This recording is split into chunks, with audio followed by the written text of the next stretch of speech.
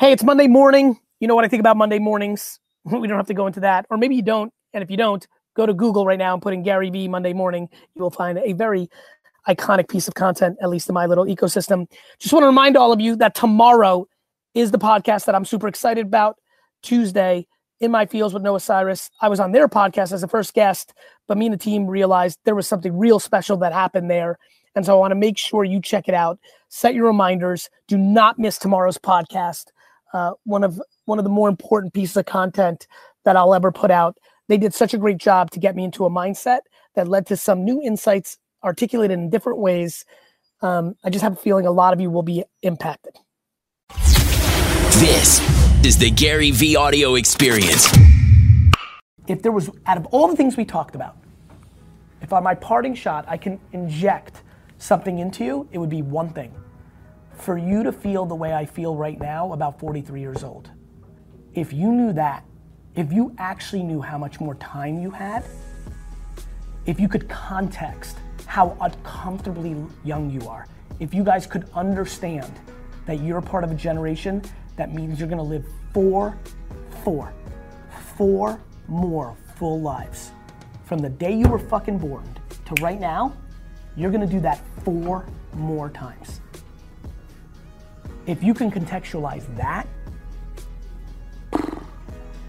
if you could contextualize the blessings you guys have, that you don't live in a culture where you're expected to be married at 25 and have a kid at 26, that there's normalcy created around the fact that you can go and have a 20-year career and then start your family if you chemically or intuitively or culturally or internally want that for yourself. We are being so confused by the macro media landscape and the political landscape. It has never been a better time to be alive in the history of the world. For everybody who's being persecuted for looking different, I remind a lot of my friends to go talk to their great-grandparents and ask them how it went for them. This is why we need to spend more time with elderly people that are not our relatives. You want equal pay and like this and that? Cool. Go talk to a 63-year-old professional woman. Like, shit's good. And a lot's bad. You get to choose how you look at it. Not me. Not them. You. You just haven't contextualized time. I'm yelling at you to waste 8 years just to begin the process of trying to do something. I'm telling you, and I know I'm right, like in my fucking soul, that you should waste the way you see the world 8 years on resources and time just to start the thesis of what you should do with your life.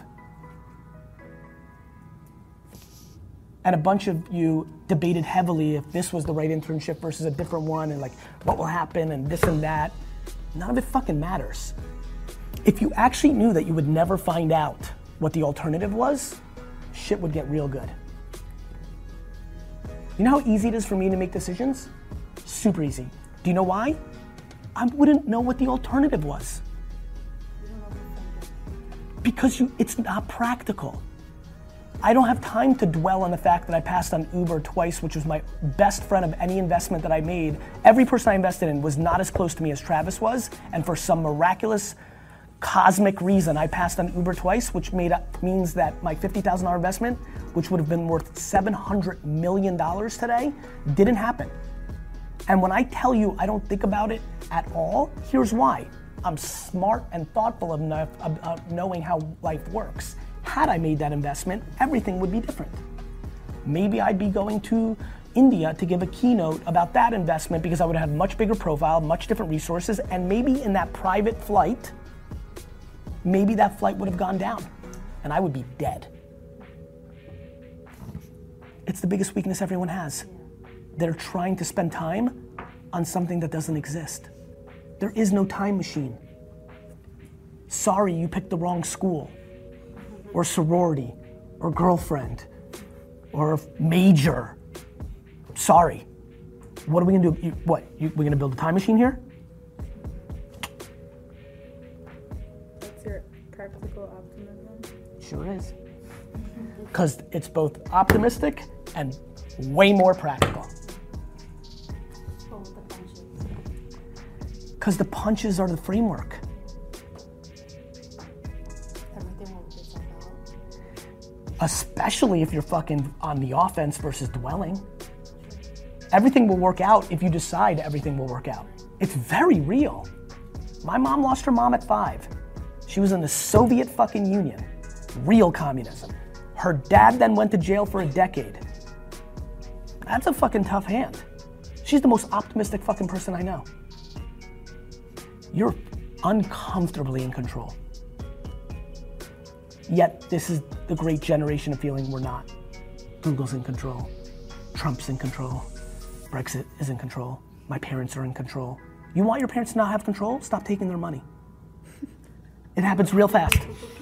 Real fast. And all that means is you just have to live a little more humble. Which, oh, by the way, would most likely lead to much better behavior by you going forward. And a shocking level of happiness.